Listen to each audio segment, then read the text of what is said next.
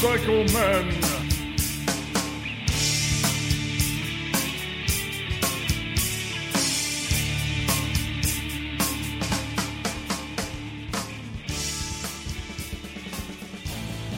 If you have a need for new and exciting products, Zero3D.com takes a clean slate approach to design and manufacturing. Zero3D.com features a wide variety of innovative products for the Harley touring market and other Harley big twins such as the Softail and Trike models. Zero3D's product line includes parts for performance, comfort, and lighting. You'll be getting components of great quality and are affordable for the rider. Because we are riders, we have a passion for design and innovation, and there is always something new to see at Zero3D.com. All of our products offer easy installation. With the proper tools and a little experience, you'll be able to get a part or accessory from Zero3D on the bike with no welding, grinding, or cutting. At Zero3D, we also have a design team with over 40 years of experience.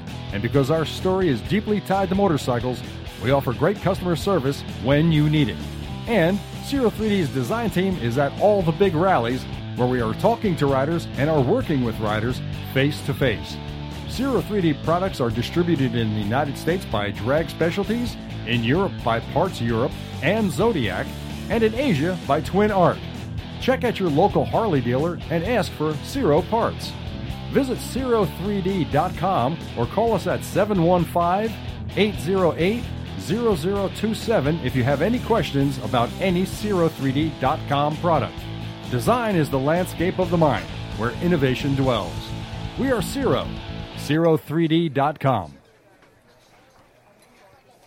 Good evening, everyone, and welcome to episode 99 of the Motorcycle Men podcast. I am Ted, here in the corner booth at the V-Twin Cafe. Once again, thank you very much for tuning in and listening to this show. And, of course, thank you for listening to all of the Motorcycle Men episodes. 50% of all contributions via Patreon and direct donations will be donated to VetRest. And as you know, VetRest helps support our veterans who live with post-traumatic stress. And we here at the Motorcycle Men are doing our part to make sure our servicemen and women are taken care of. So your donation and contribution to the podcast also benefits them. If you'd like to help our vets, you can also make a one-time contribution by clicking on the donate button on the homepage at www.motorcyclemen.us, or you can click on the subscribe button there as well if you would like to make a monthly donation. Either way, in any case, anything you donate would be greatly appreciated. Zero3D, our sponsor, has released our new 80-page online catalog of motorcycle accessories and comfort performance parts for your big twin. They have a lot of great stuff over there, so make sure you check them out and tell them that the Motorcycle Men sent you. In that case, any of the sponsors and anybody we talk about here on the Motorcycle Men podcast, please patronize them and let them know that we sent you and recommended that they come and see you. And please let us know. All right, now, if there is one thing that the Motorcycle Men like to do, it's ride. And we also like to share our stories and talk about the riding, talk about the destinations and the journey itself. And one of the things that I enjoy the most about doing this podcast is getting the opportunity to speak with other riders who have gone above and beyond when it comes to riding, be that long distance, endurance, or adventure riding. Those long distance riders know how to capture this guy's imagination and stir up dreams of a long journey. My guest today is one such rider. Good evening. This is Ted, Motorcycle Men Podcast. This is episode 99. And I am interviewing tonight Mr. Glen Baker, who is up in Revelstock, British Columbia, world traveler, motorcycle dude. Hello, Glen. Welcome to the podcast. Hey, Ted. Thank you very much for having me, man. How you doing, sir? Very well, yeah. How's things up in British Columbia? Motorbike. I'm a little bit nervous, but nervous for what? Well, to get back on the bike. Oh, well, okay. Hey, it's just like anything else. Once you get back on, it's you're back to normal. It works, right? Yeah, I mean, it's great to be home. I just got back from my recent trip, I guess. Nearly 2 weeks ago, finished my ride. So it's different. Life being back in British Columbia is, it's okay. But it's home, right?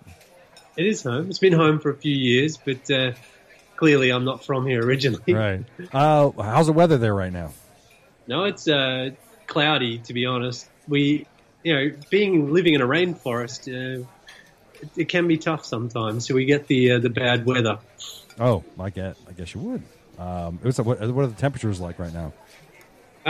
Well, it's very varied. Each day is kind of different. It's not great riding weather, people would say. I guess especially, at the moment it's meant to be summer, but it hasn't quite arrived for us yet. So you don't have snow, do you? It snowed in Banff yesterday, which is a couple of hours from here. No, that's not good. So it's not fantastic, but I've adapted, different styles. Although with the Triumph I'm riding at the moment, I don't have heated grips because I was riding in the south. Yeah, well, heated grips do come in handy. All right, so I'll tell you what. Why don't you tell us a little bit about yourself, where you're from, what you do, and what you're riding? Okay. So my name's Glen, and I grew up in Australia. I've been riding around the world for the last, you could say, 5 or 6 years, really. The last 3 years full-time. And I just got back from a 20,000-kilometre trip around North America. Wow. I've been riding a Triumph Speed Triple, which I converted into an adventure motorcycle. I don't ride any highways or anything, so I try and stick to the back roads and do a lot of dirt riding, and camping as I go, and just trying to live on the road really full time. So do a lot of photography and just try and explore and see what there is to offer. Is that the bike that's on the cover of your homepage of your website? Yes. It is. I changed that photo, so it's hard to remember. Okay, yeah. So you got some big knobbies on there. So yeah, you're certainly equipped for riding, definitely off road. Wow. Yeah, that's really cool. That is really cool. Yeah, I see you didn't put like panniers on that or anything. Well, that is a new addition. So current on the website is taken down near Coco's Corner. If you're familiar with the Baja Peninsula, a lot of adventure riders visit Coco. Yeah. So that was last November, I guess. I was down in the Baja. At the time, I was riding, very, very minimal. And actually, I just left riding. Spent a couple of weeks with my friend Tim, and he had left me. So I just had the tail bag, my tank bag, and my backpack, and was hitting the road, camping on the beach. And off you went. Yeah, that's it. Exploring the Sea of Cortez, and it was incredibly hot last November when I was there. So, well, I'll tell you what. Why don't you tell us a little about West Coast Wanderer, and then we'll get into your trip. Okay. So West Coast Wanderer, it's evolved quite a lot over the years. It all started with my best friend and I doing a little bit of charity riding, I guess. We wanted to give back to our local community, and we wanted to, kind of be a part of something a little bit bigger than just traveling anymore. So we began kind of this idea that West Coast Wanderer could be a non-profit organization that, because we were both from the West Coast and we were both traveling on motorbikes, it just evolved from there. And eventually, a few years in the future, now in the past, but we decided to, try and travel around North America. But because of the situation that we were in, Richie couldn't follow me at the time, so I came out here by myself. And I kind of threw the idea out there to do some off-road touring and actually running a business. And the name West Coast Wanderer was a bit synonymous with adventure at the time. Okay. So I kind of adapted that into the business idea to do tours. And it's now it's become more like an identity because it is just me. It's West Coast Wanderer is me. So there you go. It went from a non-profit to a tour business to just being a rider profile, really. So a tour business. Yeah, I still. So I mean, at the moment, I'm sort of in on the west coast of Canada, trying to get my permanent residency sorted out because I'm not a Canadian citizen yet. But the idea was to start my own adventure motorcycle tour company, riding all around the country in Canada. Oh, wow. Now, there you go. Now, you definitely have some backcountry riding to do up there. That's amazing. I mean, I came here, 4 years ago, and obviously Revelstoke's very famous for its winter sports, sort of snowmobiling, skiing, backcountry skiing. But really, I bought a KLR. After the winter finished, I bought a KLR. Who doesn't own a KLR, right? I mean, if you don't have one, you're not really riding, you know what I mean? But I bought the KLR because, obviously that was the normal thing to do. And it's expected of you, is what you're saying, right? I was new here, so I didn't really know what I was getting into at the time. It was more like welcome to the family kind of thing. Yeah. And but then you smartened up and you got the Tiger. Well, I don't ride a Tiger. I've got the Speed Triple. So that's right. Okay, yeah. Okay, I'm sorry. A lot of people do. When I say I ride a Triumph, they just sort of associate Triumph and adventure riding with the Tiger, which is an amazing motorcycle, and I love it. But you have the Speed Triple instead. Yeah, I just. I mean, that's a different story. Obviously, that was something that evolved from a childhood fantasy, was to ride the Baja Peninsula and own a Triumph Tiger, Triumph Speed Triple, sorry. And I just thought I could do both at the same time. Well, let's jump around a little bit. I'm gonna, while we're talking about it, let's just jump to this. What made you pick the Speed Triple over any other bike? Well, I mean, there is a few unique design features I love about the Speed Triple. Okay. And actually, when the Speed Triple sort of was on the radar, I was looking around at Ducati Monsters and those kind of naked sports bikes. Because they are adventure bikes, right? This is before, right? This is when I lived, in Australia. And actually, adventure riding to me was very new, and obviously pioneers, guys like Ewan McGregor were big influences in that sort of industry. But for me, adventure riding wasn't even on my radar back then. It was more about just the look of the bike. I was only a young guy. I didn't know anything about living on a motorcycle. Right.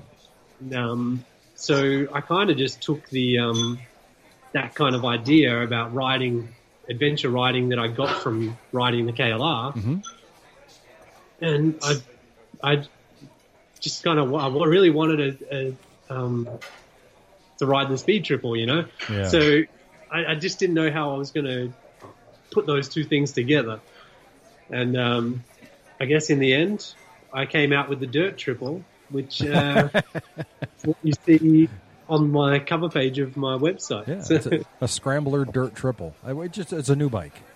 It'll be out on the market next year, right? Oh yeah, well Yamaha's taken their what is it, the YZ, is it? And now they've closed that up. I've opened up something else. They can adapt their the R6 into an adventure bike. There you go. See, well, you did. So you're originally from Australia now. Did you do some riding down there? Not a great deal. I mean, I rode dirt bikes as a kid growing up on the farm. I had, I had a few little dirt bikes and it was always a hobby. I tried racing some motocross. Most of my friends broke half the bones in their body. So I got out of that pretty quickly. And it wasn't really until I bought a Ninja 750 without a motorcycle license or any insurance or anything, which I don't recommend to do. Why would you do that? When you're 18 years old and you see a really nice, fancy motorbike, you just you got to have it, Right. So it wasn't until I was sort of in college that I decided that I wanted to get back into riding motorbikes, and so that was my reintroduction into the sport.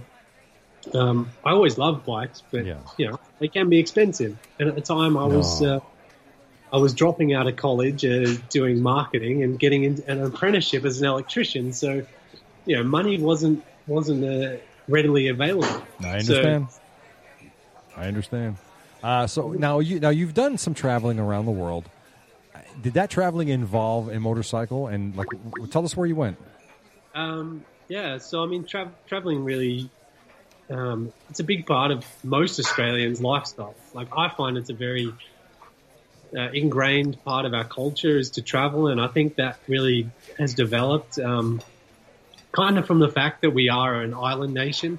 We don't border any other countries. I mean, yourself living in America, you've got Canada above you or Mexico below you. So I think because Australians don't have that, we have a feeling that we have to leave our country to travel or see the world, right? Mm-hmm. It's an amazing country. It's very big, but to see new cultures, we have to travel. There's no choice. Right. So for me as a young guy, the common choice is Asia. It's very cheap. It's very close. Going to Indonesia is like going to Mexico for most Americans. Okay. Maybe not as scary or as confronting, perhaps, all right. But it's definitely very common. So for us to disappear into Asia, it's really close. So riding motorcycles, it was really a financial choice to begin with because it was so much cheaper to get around. Oh, sure. To rent a bike in Thailand costs you $5 a day, and you can explore the country, and it just made sense. Okay. Economically. So it all began riding mopeds around Thailand and then Indonesia, and then as you get more confident and you learn more about these countries, you start exploring them further. Mm-hmm. And convenient. Well, fortunately for Australians, we get a month off every year as part of our jobs. What? A month off? Yeah, you got to take a month off. Oh my God! No way! A month off? You got to have 4 weeks off, at least. At least. Yeah, no. In that 4 weeks, you can travel quite a lot, and and obviously tying in with the West Coast Wanderers thing. Eventually, I wanted to start doing a little bit of charity riding, and some things that were really close to me and important with the charity was. Along with HIV awareness and research, was the Cancer Council of Australia. So I wanted to incorporate those things into what I was doing so that I could raise awareness, but also, potentially raise money to help. Yeah. But, so it all sort of began there with riding the Ho Chi Minh Trail through Vietnam and riding northern Thailand to Singapore. And you did this on rental bikes? On rental bikes, or I mean, you can if you're crossing into other borders, sometimes it doesn't work out as easily. But even in Thailand, I rented a bike in northern Thailand and rode through Malaysia into Singapore. Wow, and back. It's that was on a scooter, so you can do a lot of things. I believe that was a few years ago now, and I've been told and read on some of the adventure forums that there is some slight restrictions on doing that with motorcycles now, some stuff. So, maybe that you can't take your own motorcycle? Is that what you're saying? Or you can? With the rented bikes. Oh, the rented ones. People will have new information. I'm not too sure about folks now. So this is why you got to use your own bike next time, right? Well, that hasn't really been an issue for me. So I haven't... until I rode the Triumph Speed Triple, I hadn't really crossed any borders on my own bike because in Australia you can ride everywhere, and pretty much. So it was never really an issue. Right. All right. Now, so then you came over to Canada, and then you decided you were going to ride around North America, and you did a 20,000-mile ride. So why don't you tell us a little bit about that? Well, I spent the last 3 summers riding mostly the Pacific Northwest. And generally when you're riding off-road, you're sort of going only 100 or 200 miles a day, potentially even less if you're riding in the mountains. Mm-hmm. So riding 15,000 kilometers in one summer off-road can take a while. So I was developing a business and trying to sort of get itineraries and tours organized. And then I found, so it was all originated around one of the rides I did last summer. I took the KLR and I rode British Columbia up towards the Yukon and then down around Vancouver Island, Washington, and then back. So, it was about 7,000 kilometers. So it's still a big trip, but mostly off-road. So, it took me about 7 weeks, at some pace to ride that. I hadn't really been associated with the backcountry discovery routes and that kind of thing. So for me, I was kind of mapping it out as I went. But on that trip was when I sort of realized some of these paved roads are amazing. Like, it would be fantastic to ride, something that's street-based, a little bit more comfortable than a KLR to ride on. Ah, okay. And when you're riding, you spend a lot of time thinking, right? And if you've got 7 weeks alone, inevitably you're going to start daydreaming about some of the things you fantasize about. And I discovered, the triple had always been on my mind since they had introduced them and Triumph had started creating this beautiful naked sports bike. And I thought, what better way to see America than on the bike I'd always dreamed about riding. Wow, see? So, over a few days, I realized that maybe this is something that was possible, whether I had the money and the time and everything else to do it. And, I got back to Revelstoke and I started looking around at some of these speed triples and I thought, you know what? You only live once, right? Right. Why not ride the best bike in the world that you really want on the road, that you really want to go? And if you love the bike you're riding, there's never anything wrong with it, right? Obviously, it came with a little bit of resistance from some of the motorcycle fraternity, I guess. Don't listen to them. Guys, there was a lot of guys who were like, "Why don't you just ride a Tiger? It's developed for this. It's that's the perfect bike for you." Yeah, but that's not your perfect bike. Well, that was what I answered. I just didn't really understand why I shouldn't do it. So, and conveniently, I found the exact bike. Mm-hmm. All the stars lined up for me, and I went about buying the bike and sort of equipping it with a few adventure modifications. Sure. To allow me to, really sort of adventure out there and right. be able to do some of the things I wanted to do, because it was important for me at the time to, hit some of these really famous roads and, explore the backcountry as well as, staying on some of the pavement. Right. Hey, you need to put more pictures of this speed triple on your website because people want to see the bike. We want to see the bike. Yeah, it's. It is pretty popular on social media. Like there is stuff out there on Facebook and Instagram, and for the guys who follow me. As I've been riding, I get a lot of feedback. So, there's a pretty, a pretty big group of people who are following the bike already. Following the bike and not you, right? Oh man, I just ride it. Like the bike speaks for itself. Wow. But it's a pretty unique sort of thing, and fortunately, it's come with a lot of positive feedback from guys, and right. I've started to actually see now people sort of realizing the potential of these machines and not being restricted to what they feel like they have to ride. Exactly. Me being a part of that movement is a huge part of why I continue to ride, and I'm being involved in that community. Well, that's great. Like you said, you find the bike that you like, and that's the bike that does it for you. And regardless of what kind of paces you're going to put it through, that's your bike, and you're going to love it no matter what it does. And you found the bike for you, and that's great. So you don't need to go to a Tiger or something adventure. You've done that for yourself. That's great. That's really cool, though. So the bike has been performing really well for you on the whole trip, right? Yeah, it's done really excellent. Flawless, basically. I haven't had any issues besides, the things that I've done to it. Okay.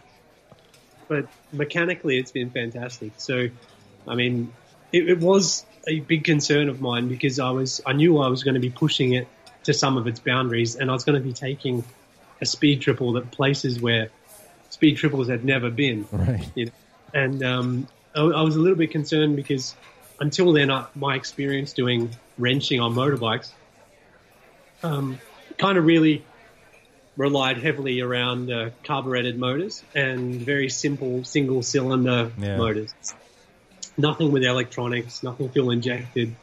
I was really sort of pushing my knowledge of motorcycles, and that scared me a little bit because if something goes wrong, I was confident I could perhaps learn it, but I didn't know anything about it. Okay. So, but thankfully there's a massive community out there now online and also just in person as well. The amount of people that I met who came up to me and talked to me and wanted to help or be a part of it, they helped me. And I'm pretty certain that anything that would have or could have happened were things that I could deal with on the road, So was the fuel-injected triple a breath of fresh air to what you've been used to? Certainly some of the twisty roads up at high altitudes wouldn't have been quite as comfortable had I been riding a KLR or any kind of thing built on a big thumper motor. I mean, I had my buddy Tim. He followed me on my KLR when I left Canada. He had a couple of weeks to ride with me, so Tim took that opportunity to follow the speed triple and actually explore parts of Washington, Idaho, Montana, Wyoming, through Utah, down into Arizona. So he did a good trip. And, none of that was on interstate. It was all back roads. It was all back roads. Was it all dirt roads? Not all dirt roads, mostly paved roads. We did do some dirt roads. Mm-hmm. But Tim wasn't an experienced off-road rider, so he was a lot more nervous to go beyond. And actually, on about day 2 or 3 of the trip after leaving Revelstoke, his chain came off the sprocket while we were off-road. We were in one of the national parks in northern Idaho, and so we got trapped off-road for a night there, and you could tell, he was more stressed out because he hadn't experienced that kind of stuff. Right. There's challenges there that you forget about after you've been doing it for a few years. You become much more confident, much more comfortable, right? And you realize that any situation that arises, as long as you're fine, you'll get out of it. Right. You'll work your way through it. So now with this 20,000-mile trip you did around North America, tell us some about some of the highlights that you had on that trip. Setting out, I didn't have a huge plan. No? You didn't map this out? A lot of people, they spend so much time planning these trips, and I guess I'd already planned a couple of big trips. Right. For me, I kind of saw this as a really good opportunity to take it spontaneously and use the information I got along the way to kind of manipulate the direction that I moved. Okay. So there was never any question about I had to go here or I have to be here on this. Once we got to Tucson, where Tim had to fly out of, I was really flying by the seat of my pants. So we made our way through the Rockies. Unfortunately, it was quite a lot colder at that time of year than we had expected. Yeah. I struggled for a few days. The Speed Triple has no wind protection, has no handguards, has no heated grips. The KLR is much better. You have no windshield either, do you? No windshield. It's a naked bike. Oh, well, you got the little cowling on there. So, that must have sucked. So it made for some interesting riding up at around 10,000 feet. Some days you'd wake up and in the morning there was, it was amazing to be able to wake up to some of these places that you explore. But, there was no doubt that there was moments of discomfort.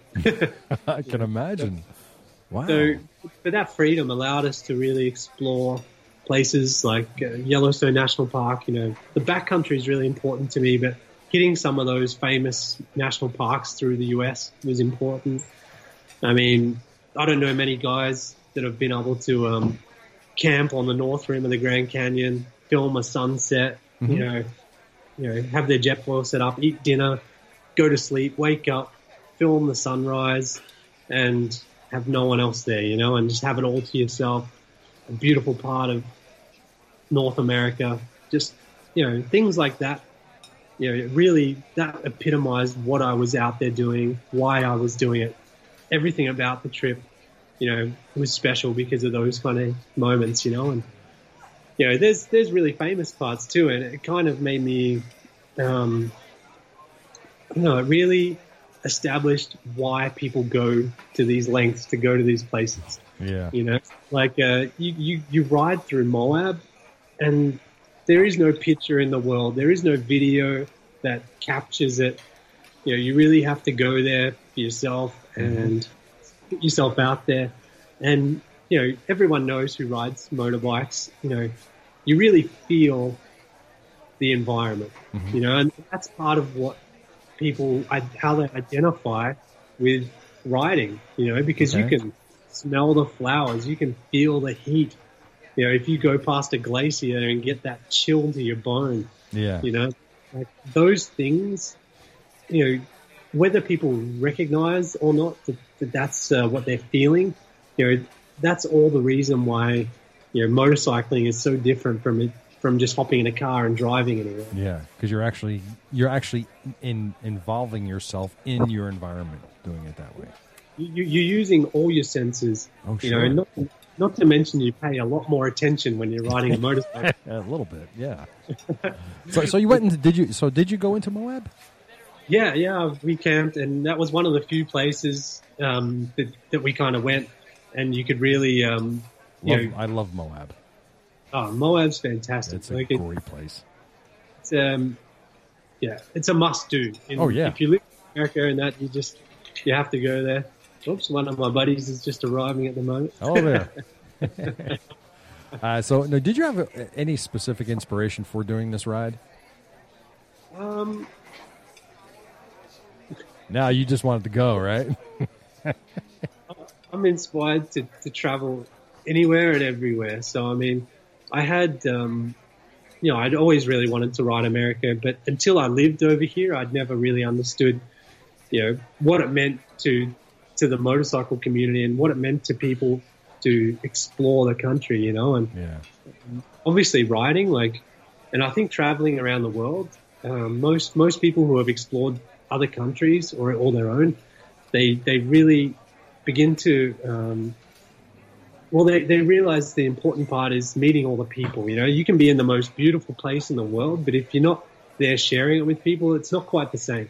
Okay. So America for me was really getting involved with the riding community, getting to meet up with a whole lot of guys, like yourself and anyone involved in exploring their own country. Okay. And that was what inspired me, was to connect with people and learn all about what it is to be riding in America. All right. Now you camped a lot, didn't you? Camping was a big one. It does begin for a lot of people to be an economical, financially motivated choice. Oh, sure. I've been living a long time on the bike and traveling, and by all means, I probably could have done this trip and stayed in hotels the whole way. But where's Well, it's a different kind of trip, right? I don't recommend it for everyone. It's not the same. It's not the lifestyle that everyone would be able to be comfortable with. Certainly some nights were very difficult. But for me to experience all these different places and give myself a lot of the challenges, you learn so much about yourself and the country by, sleeping under the stars, spending that time alone. And certainly the only hotel that we stayed in the entire trip was when I was with Tim. And it's kind of funny. It's one of the more memorable, but probably not the most positive parts of the trip was when we rode from Castlegar in British Columbia. And at the time, we didn't realize we weren't going to hit another place to wash ourselves or bathe for quite a long time. So Tim braved a cold river in Idaho after about a week. You didn't? No, I took some good photos of him doing it though. And it was actually leading up to that was quite funny because we'd stayed in this town and we met up with a few locals and they said, "Oh, you can camp like in the where the ball diamonds and where the little park is in town. We encourage people to go down there by the river." And we were going to camp in the backcountry. But, after we heard that, well, why don't we just have a few beers and sort of make our way to this baseball ground? So we did. And, thankfully, it was in stumbling distance of the local drinking hole. But, we went down there and we set up our hammocks actually connected to the, what's it called, like the pit where the players in baseball go. Oh, yeah, the bullpen. Okay. Or the dugout. Okay, yeah. Dugout. Yeah. So we had hammocks connected to, I had one on one side of the dugout to the fence, and Tim had the other side of the dugout to the fence. And, because that was some nice strong poles for our hammocks, because most of it was hammock camping. And, but it turns out that the sprinklers came on during the night. Conveniently, my hammock was positioned in a perfect spot to avoid the sprinklers. Tim wasn't so fortunate, so he got soaked in the middle of the night. But, I mean, he'd already got wet, so he might as well get up at sunrise and jump in the river. So, oh, my God. So, there are campgrounds that do have shower facilities. That's something you could have taken advantage of. Yeah, but I don't know. It kind of became a personal challenge to avoid any kind of normal human behavior. Okay. Was there a lot of drinking on this trip? Well, not really. No, I mean, we made our way to a couple of places, but really we just sort of rode. We were on a bit of a tight schedule with Tim's flight being already booked from Tucson. So, and because we broke down in Idaho, ended up, fixing all that at the back of a motorcycle shop. It was quite funny seeing the pictures because we didn't go into the shop. We were just using part of the shop to put some ratchet straps to hold the bike up. And we had to change the sprockets and the chain and stuff out. So that made for some interesting social media. Oh, wow. Tell us about some of the challenges like fixing your bike or your campsites or your meals. Tell us about some of that. Yeah, we decided not to prepare too many of our own meals this time, and it kind of came down to being involved with meeting people. Mm-hmm. We thought that if we're riding all these back roads and not camping and not staying with in accommodations, that we kind of wanted to socialize and for us to sort of meet these people in diners and have these conversations. Sure. The diner culture in America is kind of fascinating. Isn't it? Isn't it awesome? Especially if you're Australian, right? Like, it just doesn't exist for us. So missing out. We missed out. And we thought, this would be a really cool opportunity to try some of the local foods. And, we were saving money on accommodation and gas by riding motorcycles and stuff. So, sure. For us, the food side of things, we tried to eat one good meal, somewhere during the day and just sort of snack. So you'd think that would allow us to lose weight, but I put on about 15 pounds this trip. But whether that was beer or food, I'm not too sure. But I'm going to just, for the purpose of this interview, I believe it was the food. I think you were hitting too many diners is what I think you were doing. Yeah. Well, you've seen the size of the meals, you guys? Oh, my God, yes. Like, if we were smart, we would have shared one, but, No, you can't do that. No. Yeah. Did you have the chance? Did you have the chance? And you probably not. Have you ever heard of disco fries? That sounds like a party in my mouth. You know what French fries are, right? Okay. Yeah. Okay. Disco fries. What that is French fries with melted cheese on top and brown gravy. Oh, so it's like a Canadian poutine. I don't know what that is. Yeah, French Canadians, they do. Well, I mean, that's obviously I don't know who created it, but they do gravy and cheese and chips, but they do actually with like a lot of other stuff. Pulled pork is a famous one they do with. Oh, really? Oh, I'll have to try that. Yeah, exactly. So these are all the fantastic things you find when you when you ride north before they build the wall. You should try.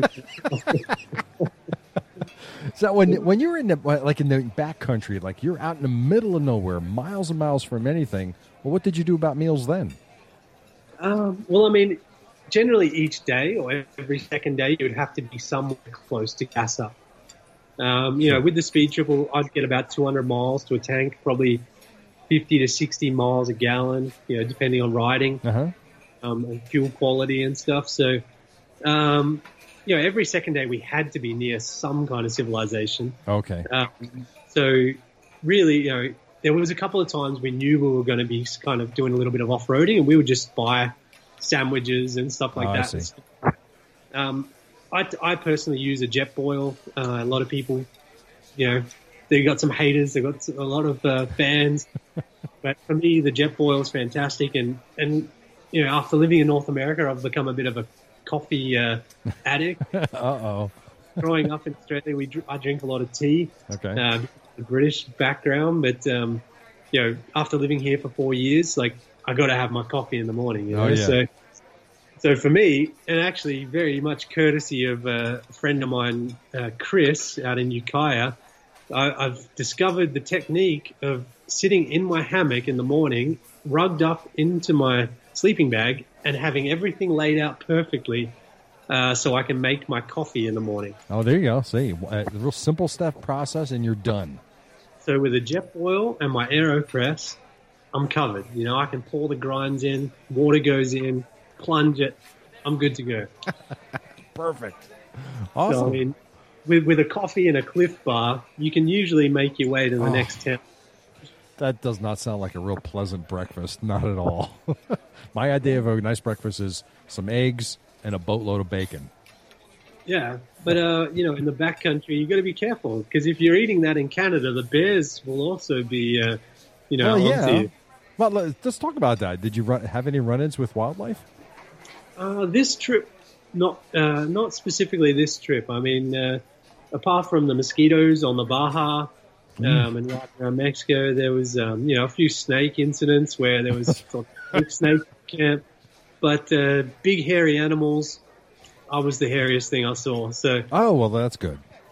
But I have actually had my backpack stolen by a black bear up in British Columbia from underneath me while I sleep. So really, that's it's something you have to be careful of. At the time, maybe I wasn't as you know, pedantic about cleaning up and stuff. I thought I had a really good routine for organizing my things.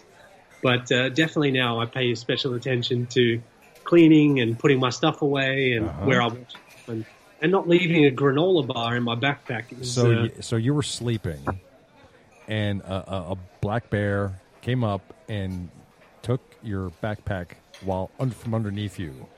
Were you laying on your backpack, or you were in a hammock and it was under you? I was in my hammock, and you know, I was a couple of feet off the ground. And I had my little backpack, you know, just sitting there with change of clothes. And, you know, usually I keep my rain shell in there with a few bits and pieces, pocket knife and stuff.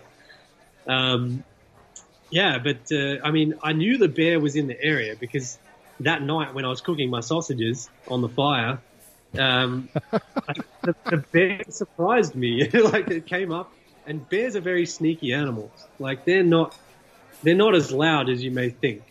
And, you know, it startled me because the bear was only probably 5 or so yards behind me, and he was just sniffing around for some sausages. Yeah. So let's make sausages in bear country. That's, yeah. You know, at the time I was riding my KLR, I had all kinds of kitchen stuff with me. Yeah, and so the bear, you know, he was coming up because he thought he could share some sausages with me, and I just kind of said, "Hey, bugger off," you know, like don't, you know, and kind of tried to. You could tell he wasn't an angry bear. He was just like he was hungry, and I was hungry too, but he wasn't getting my sausages. So, were you willing to fight to the death for those sausages? Yeah, you don't go between an Australian and his barbecue. Excellent. Yeah. Even if you're a big bear or not. So the bear, he ran away, but I saw him in the bushes. He was watching me. Oh, yeah. I bet you. Oh, wow. So there you go. So I was looking at your website, and I see you got a bunch of sponsors up there. Why don't you tell us about that? I mean, what have your sponsors help you out during this journey? Yeah, I mean that's something that's grown for me over the years and through social media, and obviously I've had the opportunity to ride with a lot of these people who, companies like Climb and Green Chili Adventure Gear. These guys, being North American companies, a lot of them are affiliated with some of the events and stuff. But I really am surprised as much as anyone when, especially when people ask about sponsorship, and I just kind of say, well, for me, I'm riding full time, so it's a big part of my lifestyle to be able to test a lot of this gear. And right, I used to ride mostly off road. Now it's kind of 50-50. So I really have to adapt things. There isn't a huge market that supplies towards road and off road. Right. Generally, companies will try and target one or the other. Okay. Dual sport in America has been fantastic. Mm-hmm. And yeah, fortunately, some of these guys have really supported me, and they've endorsed me, and they believe in what I'm doing. So, I get to represent some really fantastic companies. Obviously, anyone who sort of has followed me on social media, they're familiar with my setup is quite unique. Not only with my motorcycle, but with my gear that I choose to ride. Yeah. Typically you'll see adventure riders, they have, quite heavy jackets, pants, because you have to be prepared for a lot of different environments. Sure. If you're going to do a round the world trip, you're going to encounter almost every condition known to man in almost every environment known to man. And as you all know, weight is a huge part of what we're trying to develop, things that you minimize your weight, because if you go down, every pound. Yeah, you gotta pick that up. For me, this trip, I'm not sure if anyone else has done it. I haven't been able to find anyone, but for me, I wanted to be able to work on a layering system. So personally, I wear an icebreaker base layer. It's fantastic merino wool. Mm-hmm. Obviously, anyone who's worn it skiing or backcountry hiking, it's super lightweight, breathes amazingly, it wicks away moisture, and it's antibacterial. So, I can go back to the story where I was leaving Castlegar, riding into Salt Lake City 10 days later, and I hadn't changed any of my clothes. So, not many people would wear 10 days of the same clothes riding off-road and in the backcountry and be okay with that, Oh, yeah.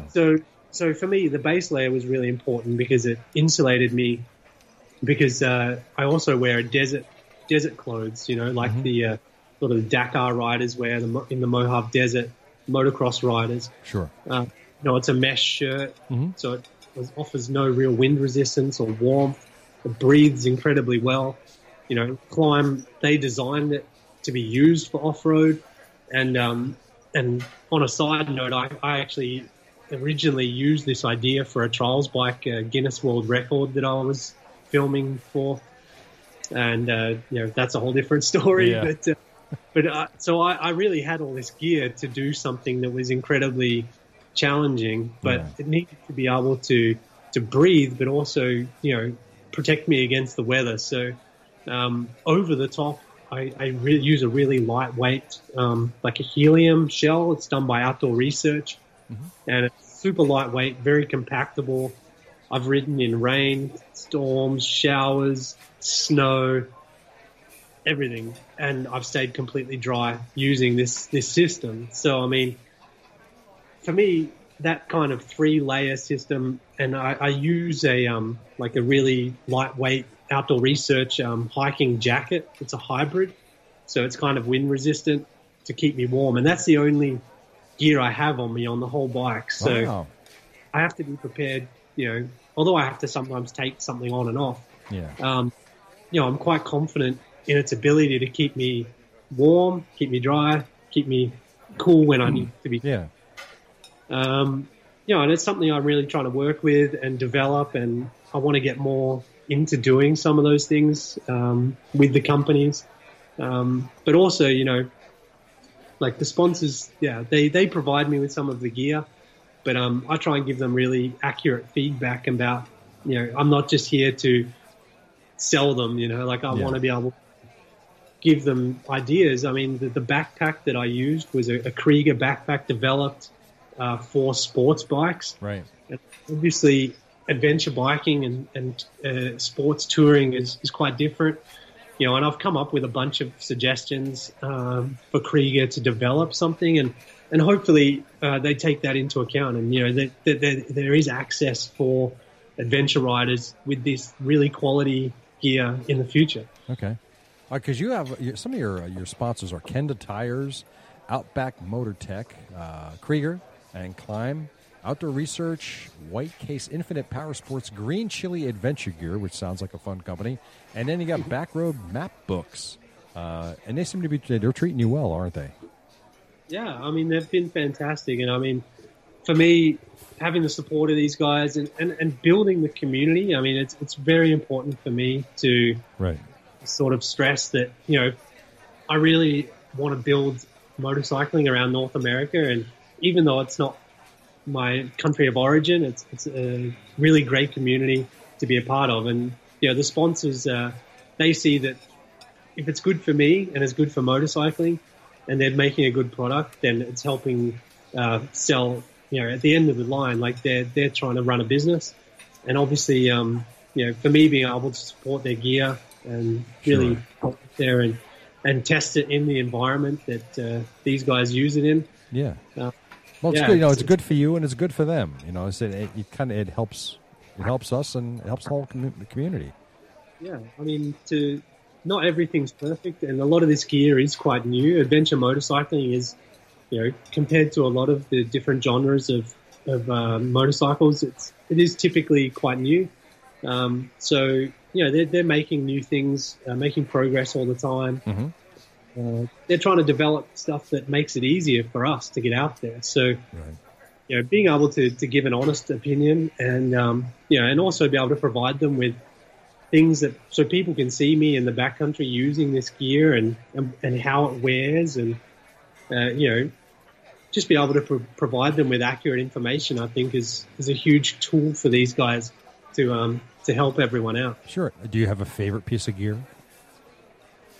Ooh, that's a tough one. I mean, I would have really struggled without the Green Chili Adventure Gear. You mentioned, like, that's a really fun company, but without those guys to support me and, for me to trial the soft rising, the uprising soft rack, that really put the bike in the adventure category, because then I could store my gear, I could carry things. It gave me so many options in luggage.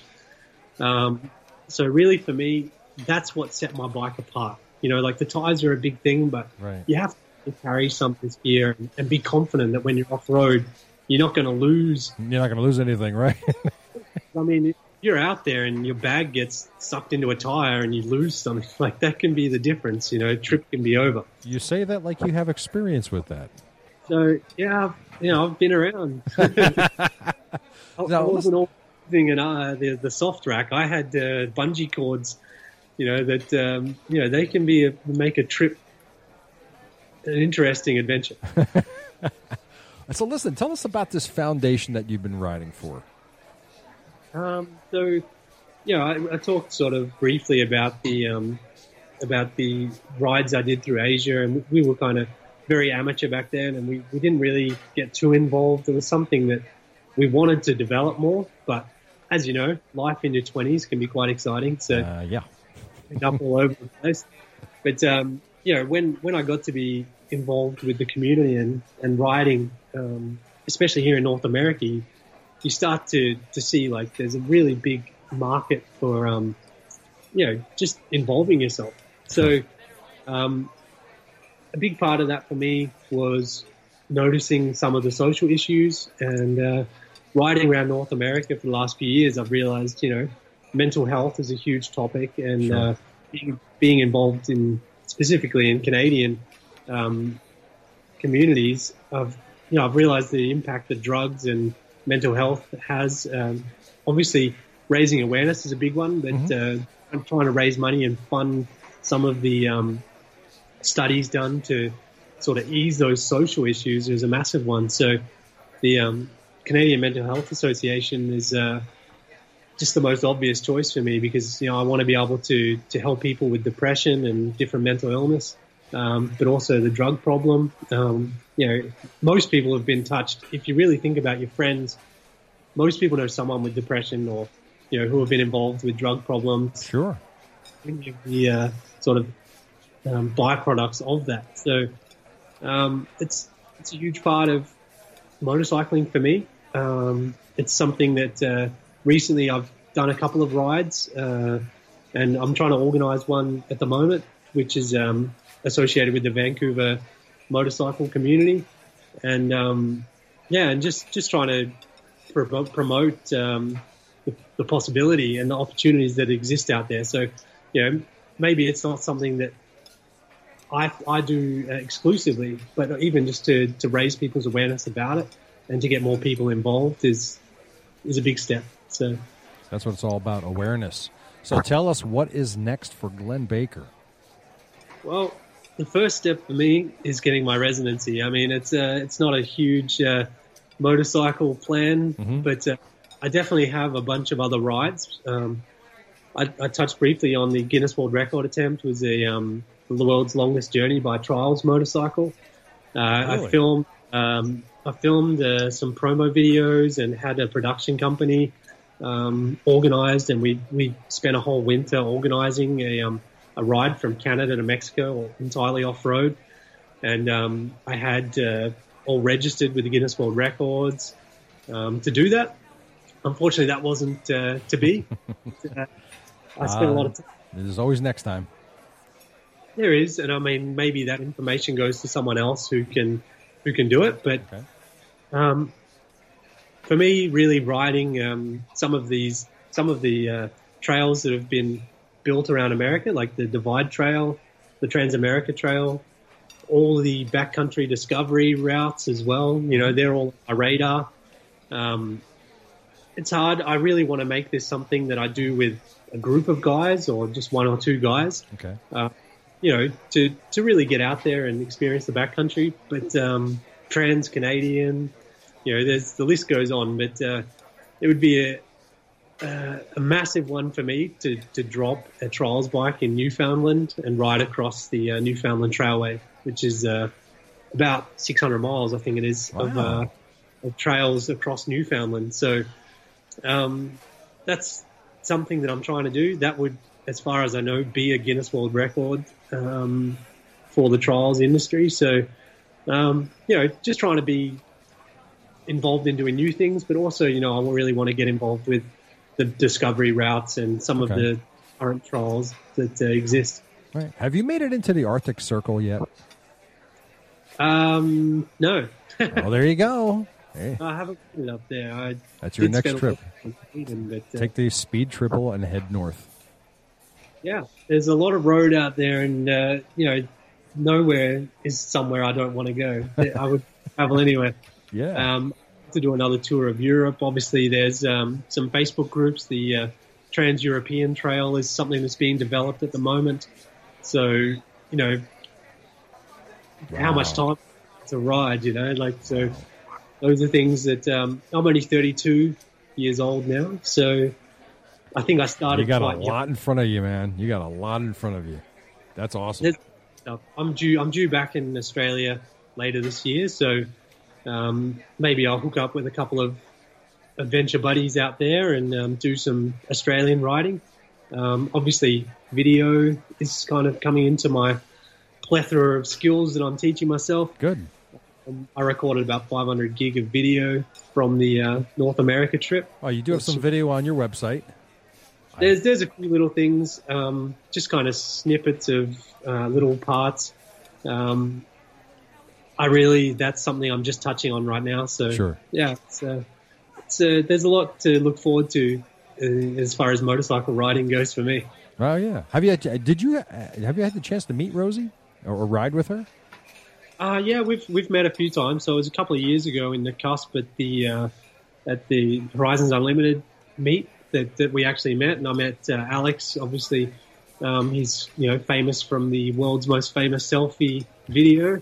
But yeah, Rosie and I have stayed in contact the last couple of years, and we met up. Obviously, she just returned from a big trip as well, and she's not too far away. But yeah, I'd like to think that we do something in the future. Of course, I'm open to anything, so I'm kind of keeping it out there. Right. So how can people follow you, get in touch with you, and see all the crap that you're doing? Well, there's a lot of crap to do, so if anyone wants to be a part of it, obviously, I've been pretty active on social media. Ideally, through the Facebook page with West Coast Wanderer, through Instagram, West Coast Wanderer, West Coast Wanderer on YouTube, on Twitter. If you're able to link to those, that would be great. But wherever you can find me, get in touch. And if you've got any questions, I'm always out there to help out. So it's westcoastwanderer.org, and there's links to your YouTube page, your Instagram page, Facebook, and management page there. And that's where all your videos are, and everything about you is right there on westcoastwanderer.org. Pretty much. Right. I mean, there's a lot out there, but of course, if anyone is involved and wants to ride as well, I'm always keen to meet up. So get in touch. Well, if you ever find yourself on the east coast of the U.S., by all means, please look me up, and we'll go ride. I don't know that we're going to hit any dirt roads, not too many in Jersey, but you never know. I'm always willing to try new things, Glenn, thank you very much for being on the Motorcycle Men podcast. I really appreciate it. You take care of yourself, and you ride safe, sir. Cheers, Ted. Thank you very much. And thank you for listening to this episode 99 with the West Coast Wanderer, Mr. Glen Baker. So make sure you take some time and check him out on his website and see what he's up to and where he is headed. Don't forget to check out our friends over at Loud Pipes Podcast, The Throttled Podcast, Motorcycles and Misfits, Cleveland Moto, Motorific, Cafe Racer Podcast, and of course the Wheel Nerds. And when you do check them out, let them know that you heard about them from here. The Motorcycle Men Podcast told you to go check them out. And for you video nerds, make sure you go check out Del Boy's Garage on YouTube. You'll learn something there, and let him know that we told you to come there, all right? All of these podcasts and many more out there like that do great things to promote and encourage our sport and our passion, so please patronize them when you can and as much as you can. Don't forget that the Motorcycle Podcasters Challenge is in full swing, so be sure to check that out on the Motorcycle Podcasters Facebook page and see how the challenge is going between all the podcasts that are involved. So, yeah, go over there and check that out, and then you'll get to see who's involved and how it's going and the scoring is happening and all that. Okay, also look at our sponsors, Love Jugs. Cool off your big twin with Love Jugs. I have them. I use them.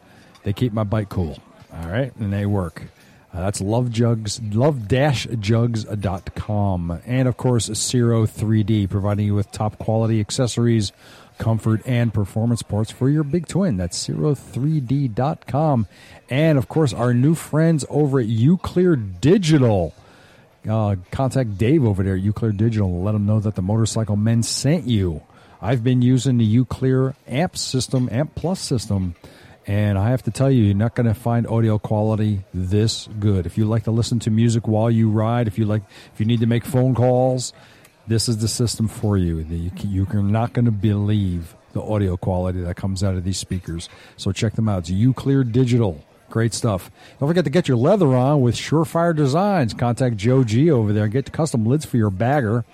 Sims Designs. You call up our buddy Jim up there, and your bike ain't cool until it's Sims Designs cool. Get some hydrographics done on your bike and your accessories. Get your blow dryer hydrographic. How about that?